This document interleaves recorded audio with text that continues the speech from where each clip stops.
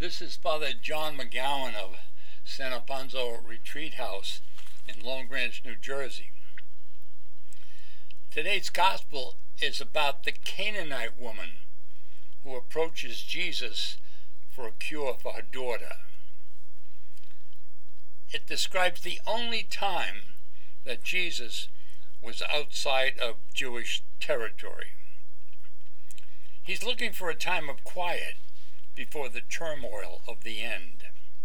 He's not running away, but even in these foreign parts, his reputation is known, especially to a woman whose daughter was seriously ill. She followed him and cried out desperately for help. Jesus seems to pay no attention to her. The disciples are embarrassed, and they say, "Give her what she wants so that we can be rid of her." It's not a compassionate response. To them, she is just a nuisance. We all run into nuisances in our lives, in our ministry. The woman who is always claiming to see that the principal treat her child well. The parishioner who calls every day with a suggestion on how to run the parish. The homeless man who hangs around the rectory office for a handout each day.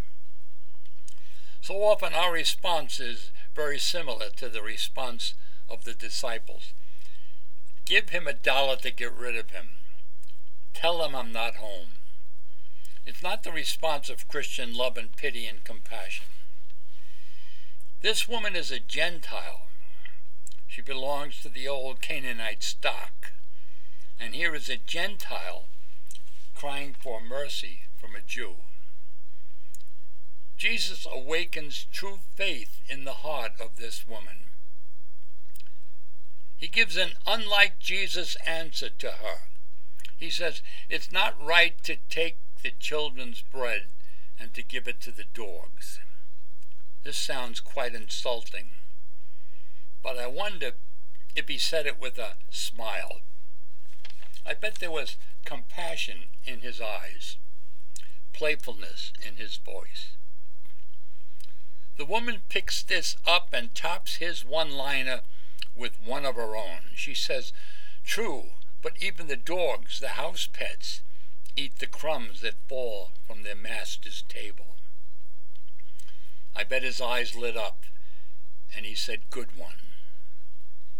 He gives her a blessing and a healing that she asked for.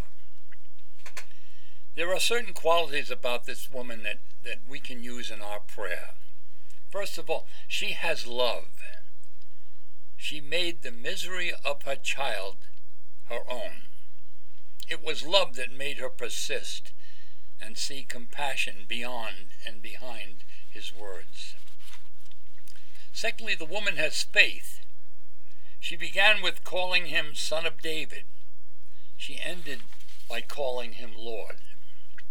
And her request to a great man was turned into a prayer to the living God. She began by following him. She ended on her knees. She began with a request. She ended with a prayer. She came for a sick daughter. She went home to a well daughter. The woman was persistent. She did not take his response as a no.